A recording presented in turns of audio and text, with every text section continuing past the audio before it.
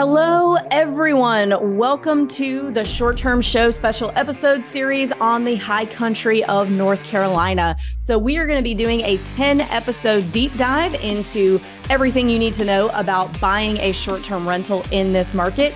And we do have a few supplemental materials for y'all to check out over on our website. So any information that you need on pricing of short-term rental properties in this market, you can find it on our website at theshorttermshop.com. You can also find income data thanks to our friends over at airdna.com. You can find that on our website, again, at theshorttermshop.com. If you guys are interested in buying a short-term rental property with a short-term shop agent in this market, you can email us at agents@theshorttermshop.com, or you can join our Facebook group. We've created an amazing community with over 50,000 people where we talk about all short-term rental investing all day, every day. And you can join that. The name of the group is the same title as my book, Short-Term Rental, Long-Term Wealth.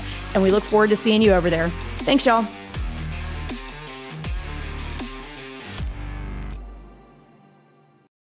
Hey, everybody. Welcome back to the Short-Term Show special episode series on the high country. Today, we are talking about data and analysis, everyone's favorite topic. So we have a few, actually all familiar faces again.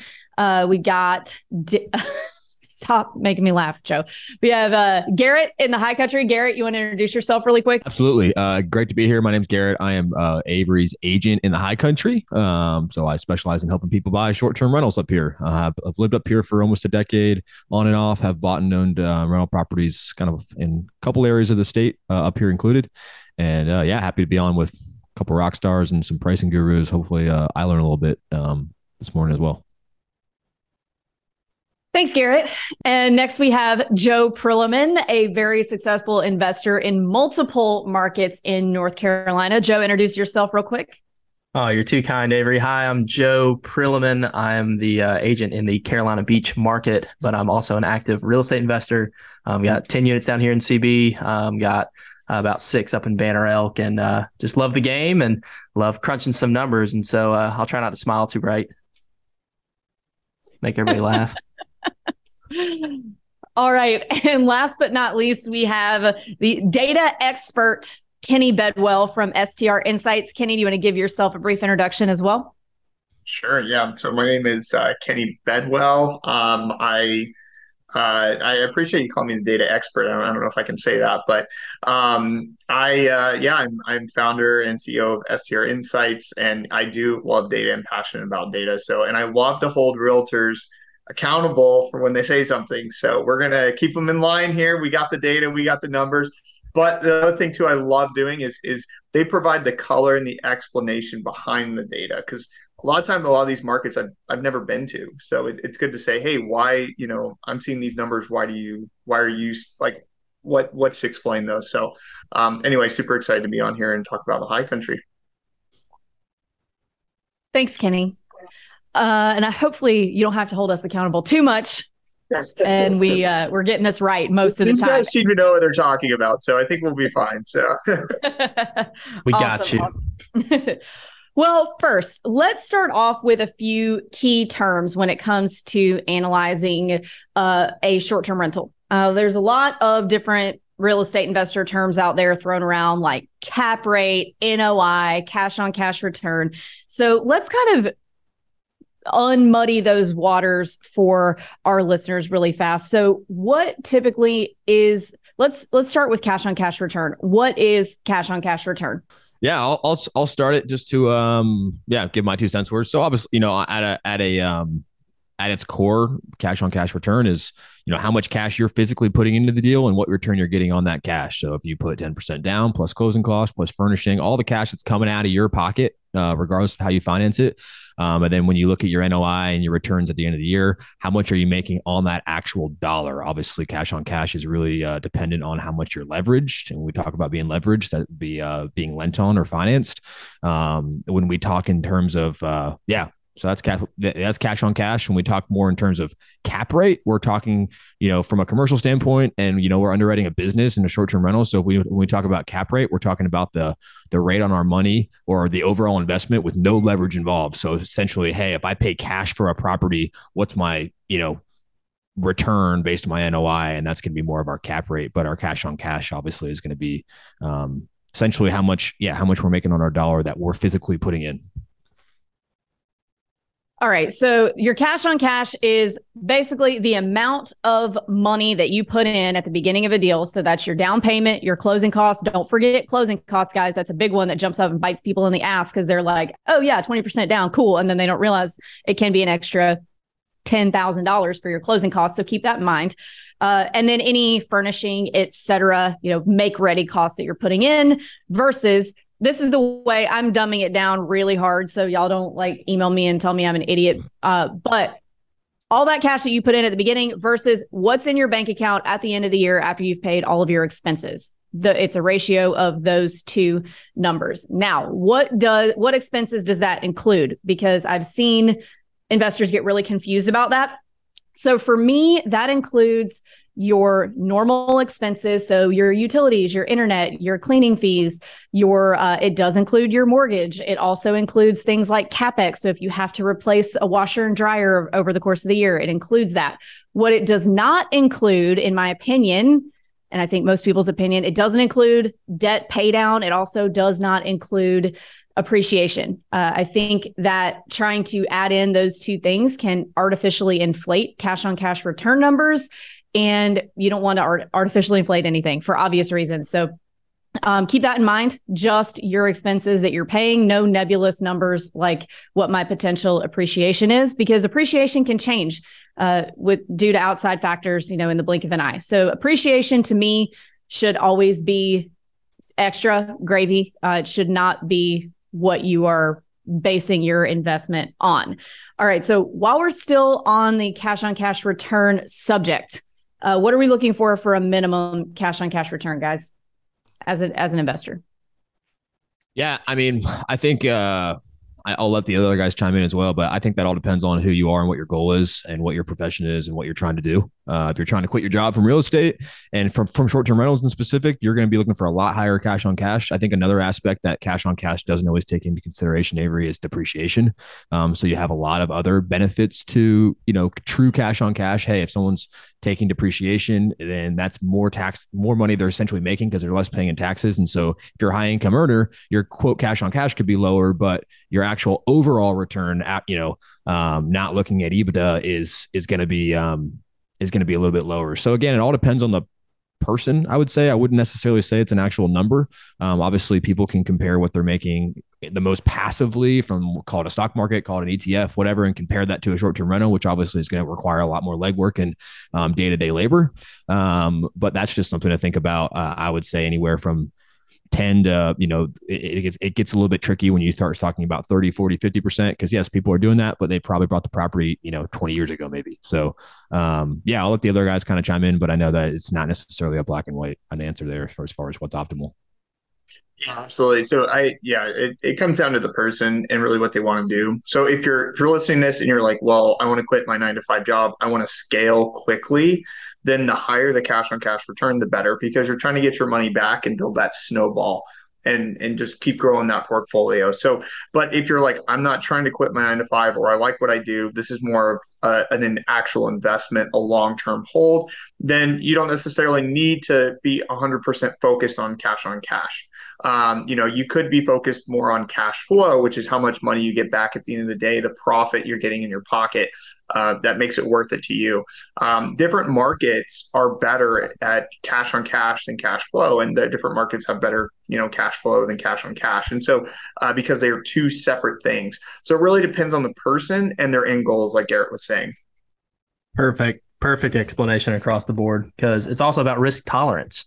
Like if you want to go out there and be completely leveraged out, is it technically possible to get infinite cash on cash return? Yeah. If you're buying something that's dilapidated, adding a bunch of value, cash out refinancing, and then the property's still cash flowing after that, yeah, you can do it.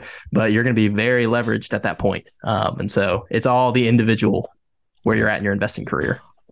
I would say another thing to add, just for my market in particular, I know it applies to some of the other markets, but we're an area that is has a lot of second homes from people that live semi-local or in Florida. And so I have a lot of clients that are from the state where, hey, their goal is to get 0% cash on cash return, which I know sounds crazy to people, but in the end of the day, they're like, hey, this is going to be a second home for me. I'm going to spend 10, 15 weekends a year out of here, up here. And so if I can find a property that when I'm not up here personally, it pays for itself, then that's their goal. And so I think in some of these markets that are going to be a little bit more attractive to it, that for investors to actually go there personally, a lot of times their return, there's an opportunity cost of, being able to spend, they're not paying for vacation, or, when they go on vacation, they're coming here. So that's a metric that, again, is something that people can consider when they're buying really in all the North Carolina markets. I know it's the same way down in Joe's market. It's not an area where investors never want to go down to their property.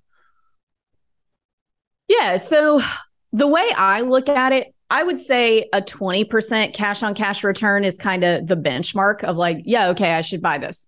But there are some nuances to that. So if you're running your numbers and you get an 18.95% cash on cash return, that to me is close enough that I would still probably move forward, because everything with short-term rentals is such a range in terms of being able to figure out what they're going to make, what the return they're going to give you. It's never like an exact number. And then something else I'll say is, if you're buying something, let's say like buying a beach property, but you're closing in May, like right before the high season happens, and it needs some updates, but you're at like a 15% cash on cash return the way that it is now. And you'll make that the first year just to go ahead and get it up and not waste that first high season. But then once you do some updates in the off season, you could bump that up over the 20% mark. That's something to keep in mind too. Now, don't run around saying, okay, well, this property is not that great right now, I'm going to go ahead and buy this and then I'll bump it up later. That's irresponsible. But if you have a task list of, okay, I don't want to blow my high season right now by doing a bunch of renovations during it because of the time of year that I'm closing. But after, I plan to do X, Y, and Z, and I know that adding X, Y, and Z will come out to A, B, and C in returns, then that's something I think is okay. So under 20% is okay if you have an actionable plan to bump it, of things you're going to do that are going to bump it up. So Kenny, I want to come back to you really quick, because you mentioned there's a difference between cash on cash return and cash flow, and some markets are different and some are better for one than others. So for the new investors listening, what is that difference between cash on cash return and cash flow? Because I think some people think those might be the same thing. Yeah. So the example I love to throw out there is, look, I can go to Walmart and I can go buy a $100 tent and I can throw it up in my backyard and it can make me, $2,000 a year on Airbnb. Well, guess what? The cash on cash return on that is, 2,000% or whatever. However, the cash flow on that is very, very minimal. Because it's not that much money. In reality, I got to go change, clean, do all these other things to it. And so there's some expenses with it. But in all actuality, is it worth my time? I think there's a time value here for short-term rentals. And with certain markets, they are higher priced, but the cash flow in the tourism draw, people are willing to pay more money to be in those markets. And so there's a higher cash flow at the end of the day. So that money that's coming into your pocket, that profit, is higher than in other markets, even though the cash on cash return might be lower. So for a lot of investors that have multiple properties, we're getting to a point, like for myself, I have 6 right now. I will not purchase a property that has a cash flow less than $50,000. That because I'm running it myself, I'm self-managing, and it's just not worth my time. That's regardless of the cash on cash return. I haven't, that my cash on cash return standard is like 25%. But the cash flow, it has to make at least $50,000 at the end of the day for it to be worth my time, or I won't even consider it. So that, to me, that's the biggest difference. That's a really, really good tip. So guys, that was super valuable. Hopefully, just if you don't remember anything else from this, actually, there's several things I want you to remember, but that was one of the most important ones. So if you're somebody who's like just starting out and you're scraping the pennies out of the bottom of your purse, like I was when I started out, I was really, really looking hard at that cash on cash return. But if you're somebody, I call that like if you're in growth mode, if you're in what I call cruise mode, where maybe you've got a bunch of money in the bank stashed away already, you need to deploy it. That makes sense because you got a bunch of money, you can buy, any number of things, but in order for it to be worth your time, you need to be making cash flowing $50,000 a year. So you're not going to go buy something that's maybe it does have a 30, 40 cash on cash return, but it's only making 15,000 a year cash flow. That doesn't make a lot of sense. So I think looking at investing based on cash return versus cash flow is the difference between being in growth mode and cruise mode. And also those two things are inversely related to each other. So if you are the less you put down on a property, the higher your cash on cash return will be, but the lower your cash flow will be because that mortgage payment is going to be higher. So if you put down 10%, you're going to be making less per month because your mortgage is going to be higher. But if you put down 30%, you're going to have a higher cash flow because your mortgage is going to be lower, but that cash on cash return is also going to be lower because you're putting down a higher percentage up front. I hope I explained that without being confusing. But it's difficult. You cannot have the best of both worlds at the same time. Anything else on cash flow or cash on cash return before we move on to something else? I know I agree with all that. I think just like to add on to someone, maybe a new person that's listening to Kenny talk about his, $50,000 property. It's like, if I'm analyzing that property, that same property that could cash flow him 50 grand, how we're being leveraged or how we're financing the property is going to be huge, like largely dependent on that $50,000 cash flow. So, Kenny could buy a house with cash that cash flows 50 grand. We don't even talk about the purchase price. It could be $1 million. It could be $2 million. It could be 400,000. But if I have to pay, with money costing what it costs right now, if I have to do 10%, well, I might not be able to, I'm not going to cash flow 50 grand on the house that he's paying cash with because, that's going to be your biggest expense. And so how it's financed is going to be your biggest. I know we kind of touched on that, but is it going to be your biggest when you're looking at two people analyzing the same property, their numbers are going to be different just because of their financing situation. And one more thing I want to add before we move on to the next thing is that cost seg and the benefits of doing a cost segregation. I look at that the same way, even though it's technically depreciation, I look at that the same way that I look at appreciation is I don't include that in my cash on cash return. That cost seg benefit is extra.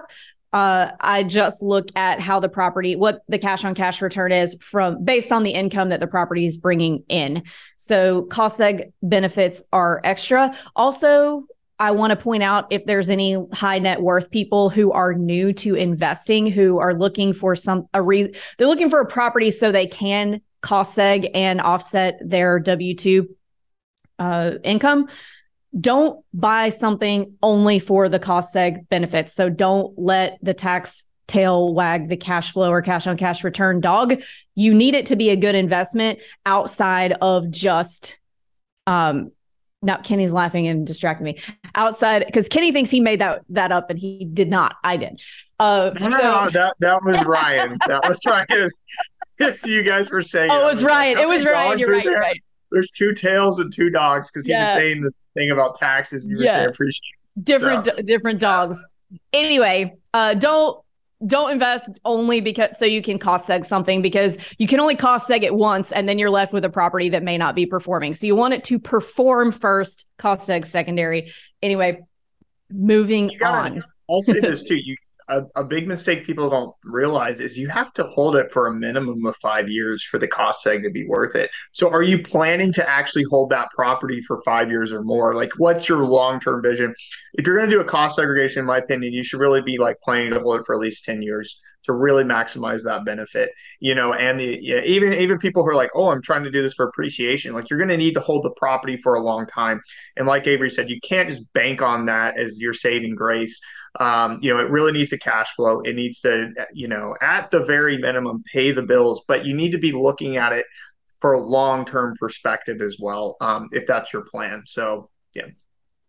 And this is all just solid fundamentals of real estate. I mean, you're buying for cash flow, like you're making sure that you've got great investments. And then all of this is just icing on top of it. And so fantastic stuff. Yes, lots and lots of great information here. So the next key term that I want to move on to that we've already discussed a little bit is cap rate. So cap rate is typically used in commercial real estate, and it is more.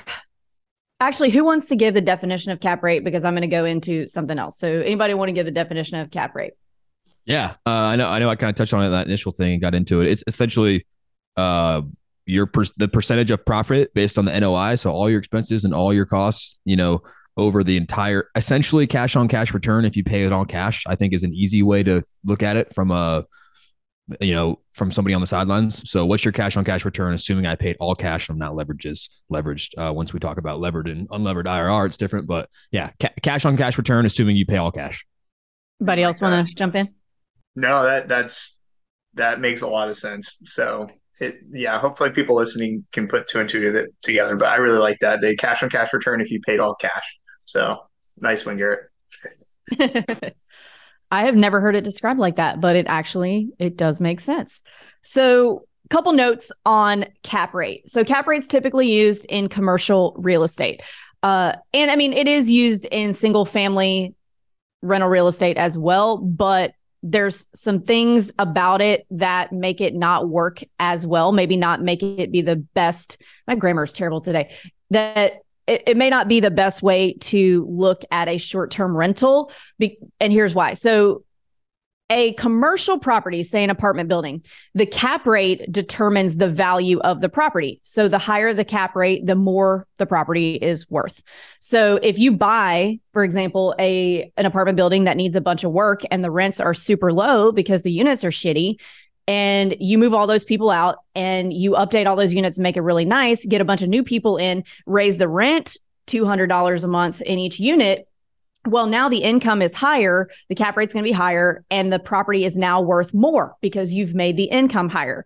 When it comes to short-term rentals, when a bank is looking at the appraisal, most of them there are going to be some exceptions to this, so don't email me and blast me. Everybody, there's going to be an exception somewhere, but most single family properties are valued. The bank appraisal is based on sold residential comps. So if we have two houses next door to each other, one of them's a short-term rental making $100,000 a year. The other one is not a rental at all. In the eyes of the bank, those two houses are worth the same. So you can use cap rate a little bit when you're looking at short-term rentals, but you can't fully, because the income of a short-term rental doesn't determine the value. The sold residential comps do. So that's why I think cash on cash return is a little bit better of a metric when it comes to analyzing a short-term rental, because it doesn't matter what a property makes. The bank is going to look at it the same, whether it's a rental or not. Now, it can indirectly make the property worth more by being more desirable to investors who are then willing to pay more to acquire the property. But in terms of a bank appraisal, it doesn't work. Have I missed anything? Anybody want to jump in on that? I have an interesting kind of take. I don't necessarily disagree there, but I think that You're allowed to disagree with me. Yeah, I semi-disagree because, I think we're valuing these properties basically as businesses. We advertise them as, hey, you're running a business. So we're advertising them as, for all intents and purposes, as commercial properties. The only big variable is how we host it and how we do, that's a variable that is not in this asset class of real estate. That being said, and that's another way to boost the cap rate. So I think that it can be a resource. If I can underwrite a house based on the cap rate from the income, I have to assume that somebody out there is able to pay cash for the property where they don't care about the appraisal. Now, if I can match that up then with a neighboring property, okay, hey, I'm valuing this $200,000 too high. Okay, that's where we need to take that cap rate and be like, hey, this isn't going to appraise, so we can kind of use that as full disclosure. But if we're in these areas that have more and more short-term rentals coming, the short-term rental income can actually, so one person pays an appraisal gap. Well, now that's the comp for the next house next door. And so over time, and I think that we've maybe seen that in the Smokies, I could be talking out of my butt here, but which is why the prices are so much higher in the Smokies, just because short-term rental income has increased the value of them because they're able to prove. And so the residential appraisals are now leveling out based on the comps that are also short-term rentals. So I think that for a new investor, someone that's not going to pay cash or doesn't, absolutely, yes, hey, this is the cap rate. But if I have a client from Charlotte that has more money than I ever thought someone has in a checking account, and they can buy a house with cash, or they're looking at cap rates because they're looking at moving money around, or they're buying stuff with cash. And so Yes, if you're looking, I think long story short, if you're don't think someone can pay cash for your property, or you're not using all cash and you are looking at leverage, then cap rates can be a little bit. And even in commercial, cap rates don't tell the full story when you're getting leveraged at all. People are looking at levered IRR and that kind of stuff. Yeah. Yeah, I agree with that. And I think that definitely happened and mattered a couple of years ago when there were multiple offers on every single property. But when things slowed down and you're trying to value it based on a cap rate, when maybe the actual market value is less, it might not ever sell. Because in a market where there's not multiple offers and things are sitting on the market for a long time, then people can just go buy the cheaper property and get a discount. And so that's a really, really good point that no one has brought up on any of these. So I'm glad you did. But it's definitely, it's something to keep in mind and look at. I just don't personally think it's the best. I like cash on cash return, but that's why all investors are different. And that's the cool thing about real estate investing is it doesn't matter. What's important to you might not be what's important to me, and we can both still be successful with it. So I think it's kind of changing. And it'd be interesting to see how it changes the next couple of years, because now that short-term rentals are kind of being viewed as more of an actual asset class in just real estate as a whole. It's not just like, hey, a mom and pop buying a short-term rental. It's like people do this for a living, and even big, as hedge fund investors and all of these big time investors start, allocating their money. That's going to be interesting when we see, okay, hey, there's a hedge fund that could buy 10 short-term rentals at once in a portfolio, and as we get more respect and short-term rentals are viewed as an actual asset class, I think cap rate could potentially have down the road be more important. Well, yeah. So I'll take that a step further. And once they are starting to widely be viewed as a commercial asset, and all it will take is one big national lender who starts valuing them as commercial assets, and that will completely change the pricing of the entire short-term rental industry, I think. Because at the end of the day, like a hotel is a commercial asset. It's just a multifamily short-term rental. So all it will take is one national lender to start valuing them that way, and it'll be an entirely different ball game for sure. Not to go down too far into the rabbit hole here, but I have spoken with venture capitalists who are buying portfolios of short-term rental properties, and they actually buy them from management companies, and they place a cap rate on the whole entire portfolio. Whereas single investors like you and I, we're not really going to use cap rate to determine whether it's a good investment. However, when the venture capitalists or the funds come in and they purchase portfolios, so many short-term rentals together, they are looking at the cap rate of that portfolio in general because it's now considered commercial. And I mean, we will start seeing that more and more because they're already doing it. So, it's just not widely publicized yet. So I just thought that was really interesting. And too, if you're trying to invest in short-term rentals and make this your long-term hustle, your long-term job or whatever, you need to start thinking kind of like property management companies do, and grouping your properties together in a portfolio that would be attractive for someone to buy out, because that's where the real money comes in my opinion. But anyway, just throwing that out there. Good. All right, we're going to climb out of this rabbit hole just a little bit, not all the way, because we're going to talk about NOI next, net operating income, which is part of cap rate. So who wants to give a definition of net operating income? Garrett wants to argue with me until I say, hey, let's. Oh, yeah, no, sure. I mean, net operating income, you're taking basically all your expenses and or all your income and subtracting it from your expenses. Now, that doesn't always tell the whole story. Some people use the term EBITDA, which is earnings before interest, taxes, appreciation, and amortization. And so that's something to consider. But yeah, NOI, just like you look at a business, you're looking at the bottom line number from a simple layman's term of, how much does it cost for you to run this property, or how much are you bringing in revenue, total revenue, minus how much it's cost for you to run the property at whatever level you're running it. Great definition, Garrett. You're crushing it with the definitions today. Okay, so NOI, net operating income. I think the biggest thing for you guys who are listening as a new or small investor is that the main thing you need to remember about NOI is that it does not include debt service. So I see investors get tripped up often when they're looking at someone analyzing something on YouTube, or they're being told by a property manager, okay, after all the expenses and all our fees, like you still had 50,000 NOI or 20,000 NOI, which sounds really great until you're like, wait a minute, what's my mortgage on this thing? And then all of a sudden, because people will make it sound like if you haven't been in the industry for a while, you won't understand necessarily that that's before your biggest expense, which is your mortgage. So the reason they don't include the debt service in that is because nobody's getting the exact same mortgage or the exact same financing, whether it's commercial, conventional, all that. So they leave that open so that you can figure out what your exact payment will be and what your exact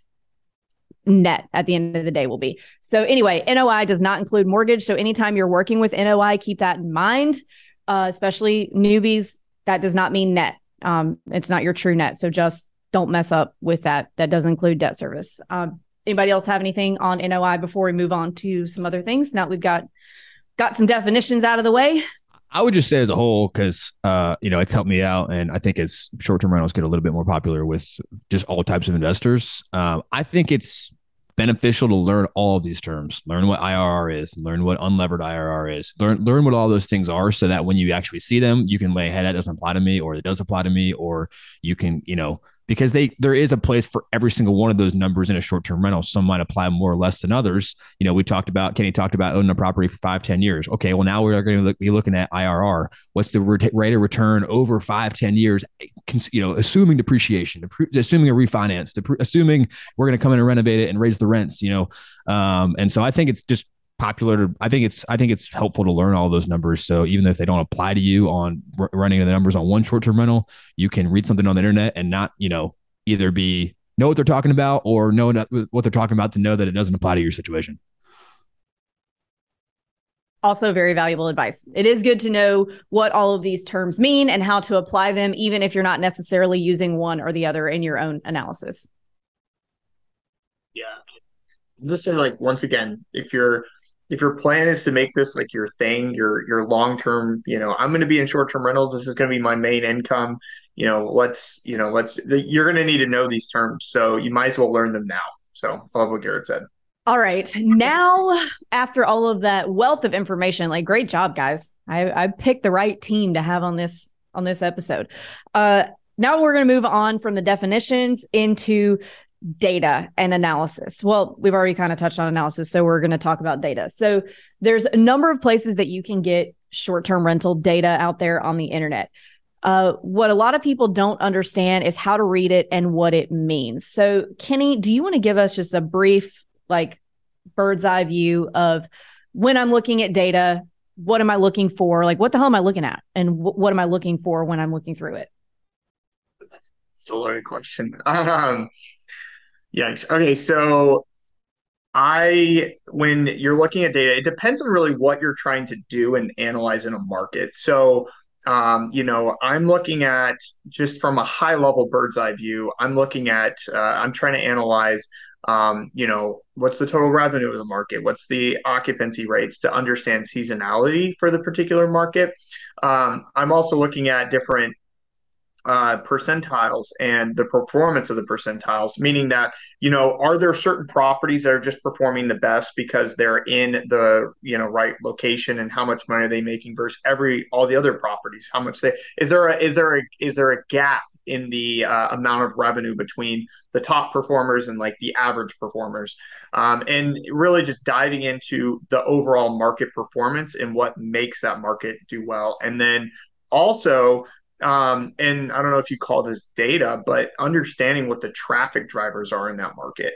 Not a lot of people talk about that, but if you go and invest in a market that's out in the middle of nowhere, sure, they might be you see rentals are making money, but relative to what are the housing prices, what are the traffic drivers nearby, and how many people are coming the foot traffic to that area. So there's a lot of different metrics and data points and characteristics of a market that I like to look at before I start looking for properties in the market. I hope that answered something. Oh yeah. Absolutely. Absolutely. I'm going to dig in a little further with you though. So let's say I've decided I want to buy a 4-bedroom in the high country. I'm just making up a number. Sure. I'm not suggesting anything to listeners. So let's just say, I think I want to buy a 4-bedroom in the high country. And so I start pulling data on 4 bedrooms, and I'm looking at these different percentiles, these different occupancy rates and different gross annual incomes. So what do I need to be zeroing in on? Okay. So if you're, I guess, let me back up. If you're convinced you want to buy in the high country, great markets. You need to identify where in the high country you should invest. So the number one thing that you need to do is you need to call, I think Garrett's in the high country. You need to call Garrett, and you need to ask him, Garrett, from your experience, where are the top performing properties? What neighborhoods? What locations? What are the characteristics? Are they near Banner Elk? Are they near Sugar Mountain or Boone or wherever? Are they near the ski resorts? Do they have views? And you need to look at the data of those properties and identify the sweet spots or the micro markets within those particular in the high country. So what makes the top properties the top properties? Write down those characteristics, write down those amenities, look through all those listings of those top properties and identify what makes those properties stand out.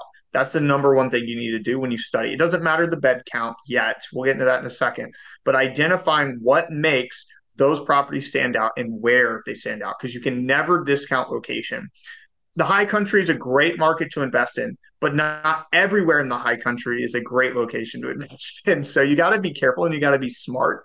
And I think that's by looking at the data and then also calling someone like Garrett, who's an expert in that area, to put the color or the explanation behind why the numbers or why those particular data points or those amenities or whatever is the way it is.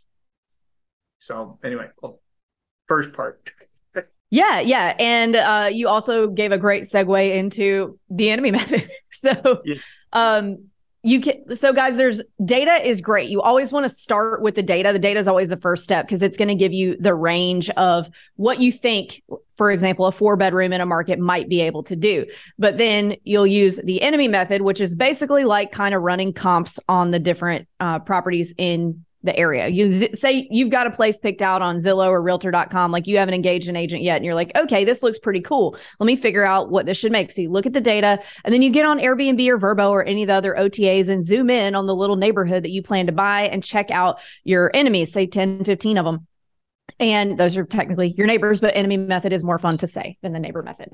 So what you're looking for is, so you know it could do between X and Y, and you're looking at your neighbors to figure out how you can be better, or maybe you can't be, how you can outperform or how you cannot outperform your different neighbors. So maybe if you've got a 4-bedroom next door to you that looks like absolute garbage, the listing has tons of misspellings, blurry pictures, like there's somebody's fingers in the picture, any number of things that the data can't tell you, well, they have crappy pictures, so that's why they're not booking well.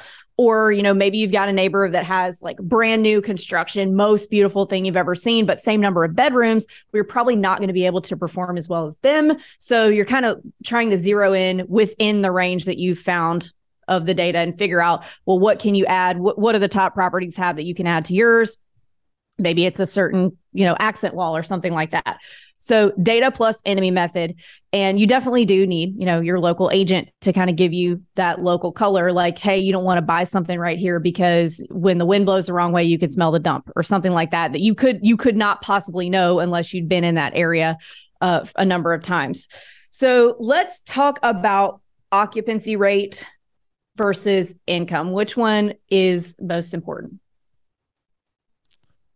I'll chime in here. I think income obviously is the most important, over an annual standpoint. I'm interested to hear, and I have a couple questions for Kenny as well. Well, like, hey, occupancy could be 100%. If I put my thing on Airbnb for $1 a night, someone could probably stay there every single night of the year. So there's obviously a sweet spot of, but if I do that, I'm only making $365 a year, so there's a sweet spot between, okay, how much can I charge per night? On the flip side, if I try to charge $1,000 a night and I only get 20% occupancy, there's some sort of sweet spot to, the right occupancy with the right volume. I know people talk about long-term, hey, 90% vacancy or 10% vacancy is great, which means if not, I'm not charging enough. Obviously 90% is different in short-term rentals, but the same term method applies. Hey, if I got 100% occupancy, I'm probably not charging enough. And so as far as this market goes, I'm interested to hear, Kenny's kind of, okay, average versus certain property types. But I think that's something to consider with occupancies. I think across the board, anywhere from 60 to 80%, and depending if it's a smaller unit, is typical up here. But again, Kenny could be like your line. The best properties are 95%. So I'm not sure there.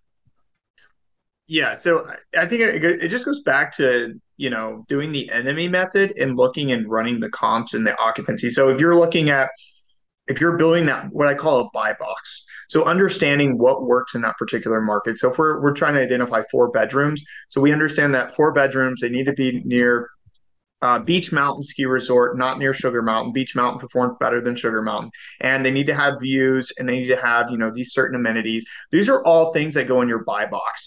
Now what you do is you found that through looking at those properties. You can see those properties' total revenue, their occupancy, and then average daily rates. So we're just talking about occupancy and, total income or total revenue.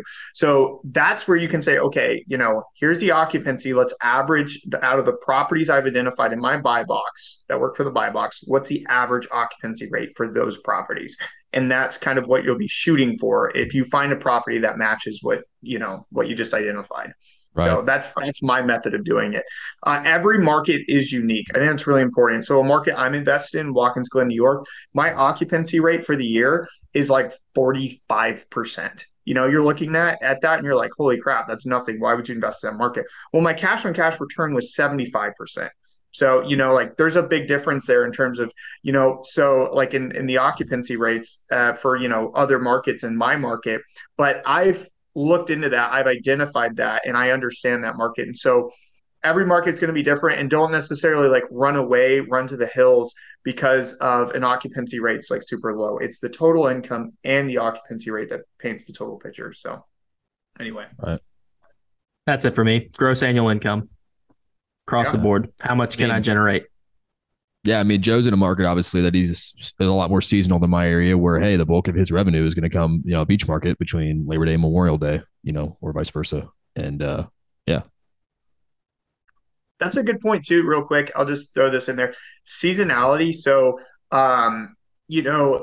for new investors, they're, in terms of like how they plan and how they budget, they're impacted more by seasonality. So being on the beach versus off the beach, if you miss the beach season when you launch a property, you're probably going to be holding that or carrying that mortgage or paying for that mortgage essentially out of pocket until that peak season comes again, where you get all that income.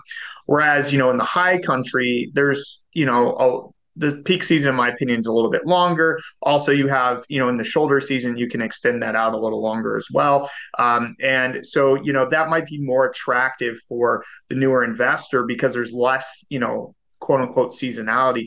However, most investors are looking at year-round income. So what's the total income for the year, not income by quarter or income by month. But keep in mind, there is seasonality in every market. There's no perfect 4-season market. I think that's really important to know, is that there's no market out there that you can have 100% occupancy across the board, whether your prices are at, peak or not. Yeah. Kenny, I got a question for you. If I'm actually curious just to know your opinion about it. What do you think is our high season? And do you think that changes versus where you are up here versus Beach Mountain versus Boone, or do you think there are different seasons? Well, the high, I mean, that whole market is talking about out of the whole Boone, Blowing Rock, Beach Mountain, Sugar Mountain. Do you think out of any of those areas, some are more or less seasonal than others? Yeah. So I've actually seen it by property location. So obviously, like if you're near a ski area, your season is like the winter. Mm-hmm. And if you're not, believe it or not, it's like the summertime for those areas. And even in the wintertime, they're less occupied. If you're not near the ski resort or on the ski resort in the high country, they're less occupied in the winter. In the summer and into the fall is kind of the higher season. So I thought that was really interesting, where if you're on the resort or near the resort, the winter time is your peak season. Absolutely. Yeah, no, that's what I tell people. And I'm glad that the numbers can support that. Beach Mountain, I think, is the most seasonal area up here. In the wintertime, it's packed. The summertime, it is a ghost town. There's less people that care about going up to Beach Mountain in the summertime because they can go to all these other places and they could be closer to Boone and Blowing Rock. And so I don't necessarily think the revenue is higher or lower. It's just going to be more seasonal, spread out throughout the whole year. But I'm glad to hear that. What is your opinion on sorry, I'm stealing the show, Avery, but I wanted to get some No, questions. ask all the questions. Yeah. On bedrooms. Do you think they matter? Bedroom count? Do they matter up here? If someone was asking, Yeah. like, hey, what's the sweet spot? Like, what works up there? Is it is it like a honeymoon suite, or is it a giant house, or what are your thoughts there? Um, it's been a second since I've looked at the bedroom counts, but yeah, there are what I call holes in the market or the sweet spots, like you're saying. Recently, I mean, it was like 5 and 6 bedrooms. It's kind of the bigger the better, in near Beach Mountain, Sugar Mountain area. I haven't checked. I mean, ones and twos always kind of overall ROI perform better generally across the board, but once again, the cash flow is pretty low, especially for like condos and stuff. But in Beach Mountain, few months ago when I looked, it was like 5 bedrooms was kind of the obvious one that stood out in terms of how Mm-hmm. much revenue it made and how much it cost to purchase a property in that market or Right. for a five. So, Yeah, and a big reason for that, from like a local standpoint, is a lot of the really high end homes in the high country in general are in these really high end private gated communities that yeah. don't allow short term rentals. So if you do, Beach Mountain is one area that doesn't have any of those restrictions in just the town. So if you can find a place that actually has a big nice house, the supply is super low. So that checks out there.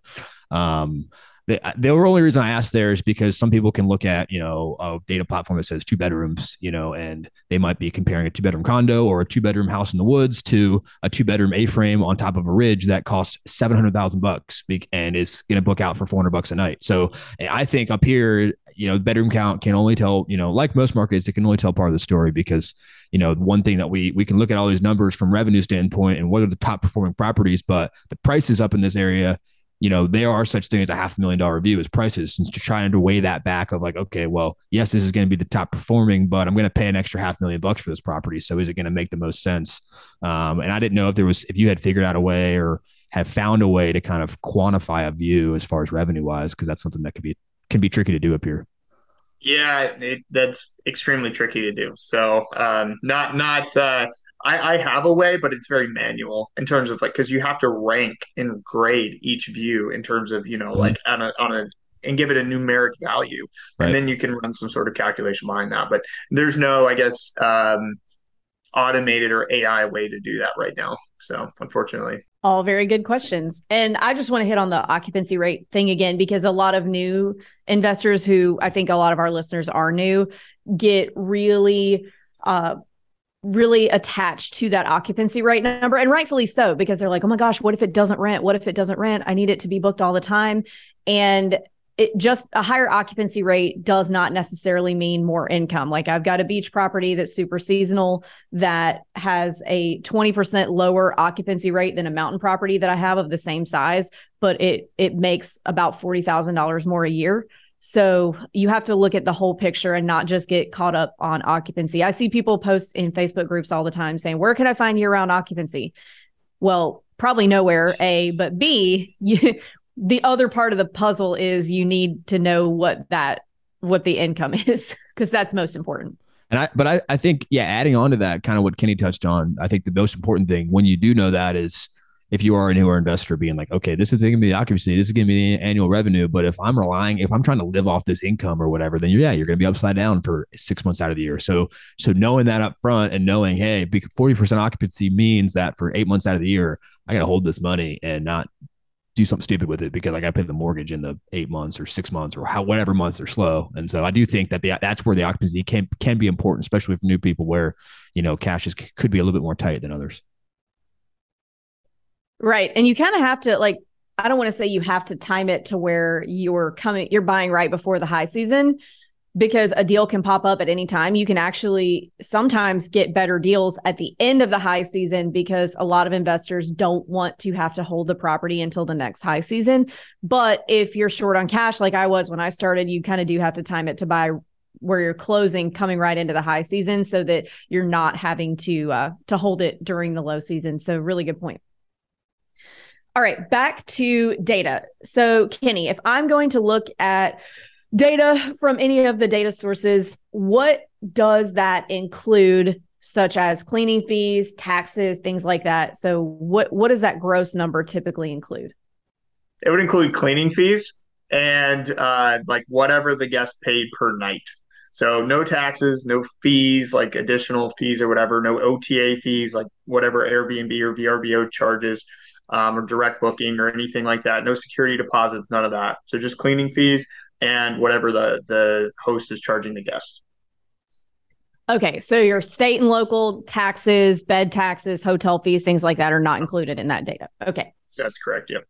Okay, because I think that's a big question that a lot of people have is what do I have to subtract out of this? What's included? So I think that's a really good point to make. And it might change by state. I know North Carolina, Joe, you can correct me if I'm wrong, but all the data platforms, Airbnb, Vrbo, they take out your occupancy tax and pay it for you. So for instance, if, Kenny comes and stays at my place, X amount a night, well, that occupancy tax is already getting taken out. So what my payout, I theoretically am paying that taxes already. So you don't have to worry about the taxes even being an expense because it's being taken out before you even get it in revenue. You're not paying it later.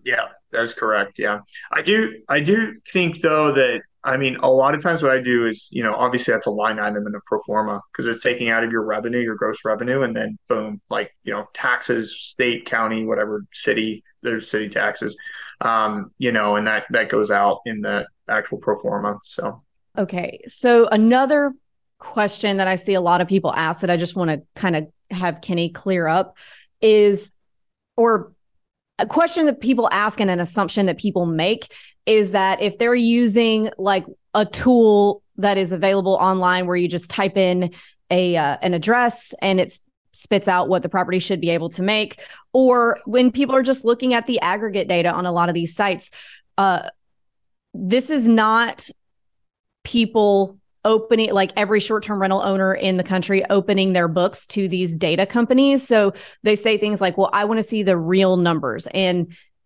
unless you're looking at a specific property and asking that owner for, quote, their real numbers, this is just a range, right? So can you kind of shed some light on like how, not quote accurate, but that's the word I'm going to use, like how accurate when you're looking at these data sources are they?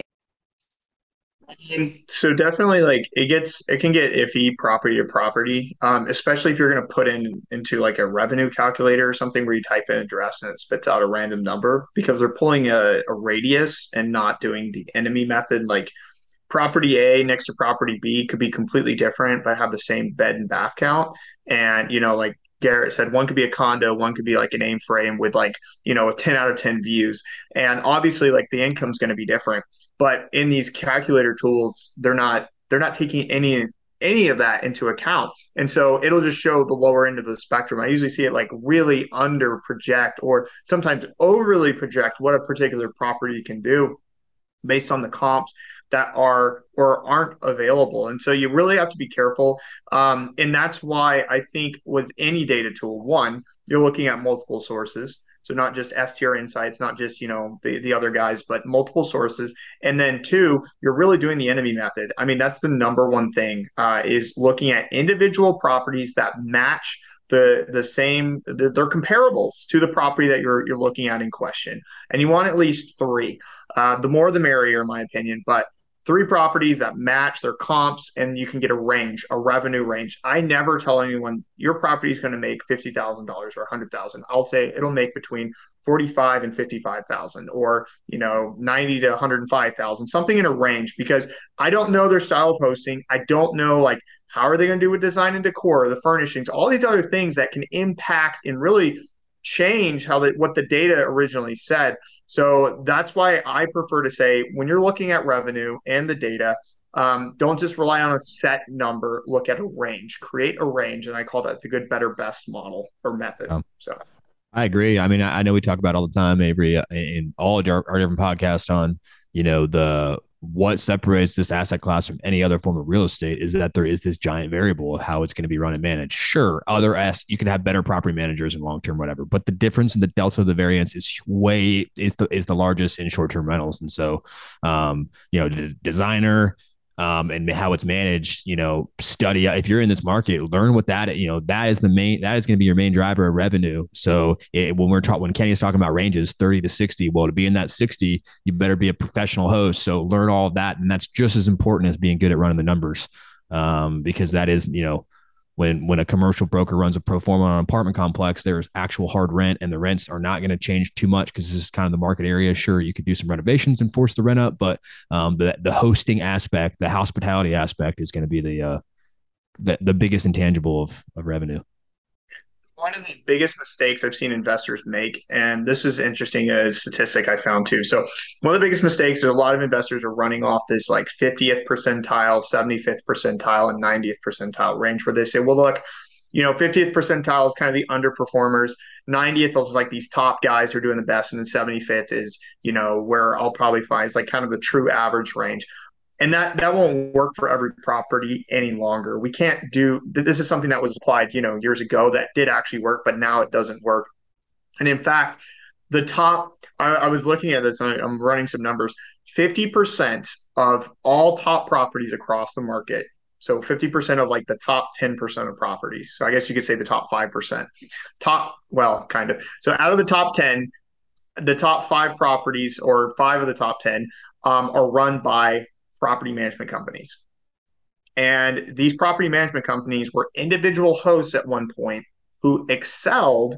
And when you start looking into what they did, they excelled at being individual hosts, and they started managing and co-hosting, and then became a property management company and have excelled in that sphere. And so no longer are there days where we're saying, well, I can perform better than the property management company, because there's a lot of property management companies that are doing way better than individual hosts.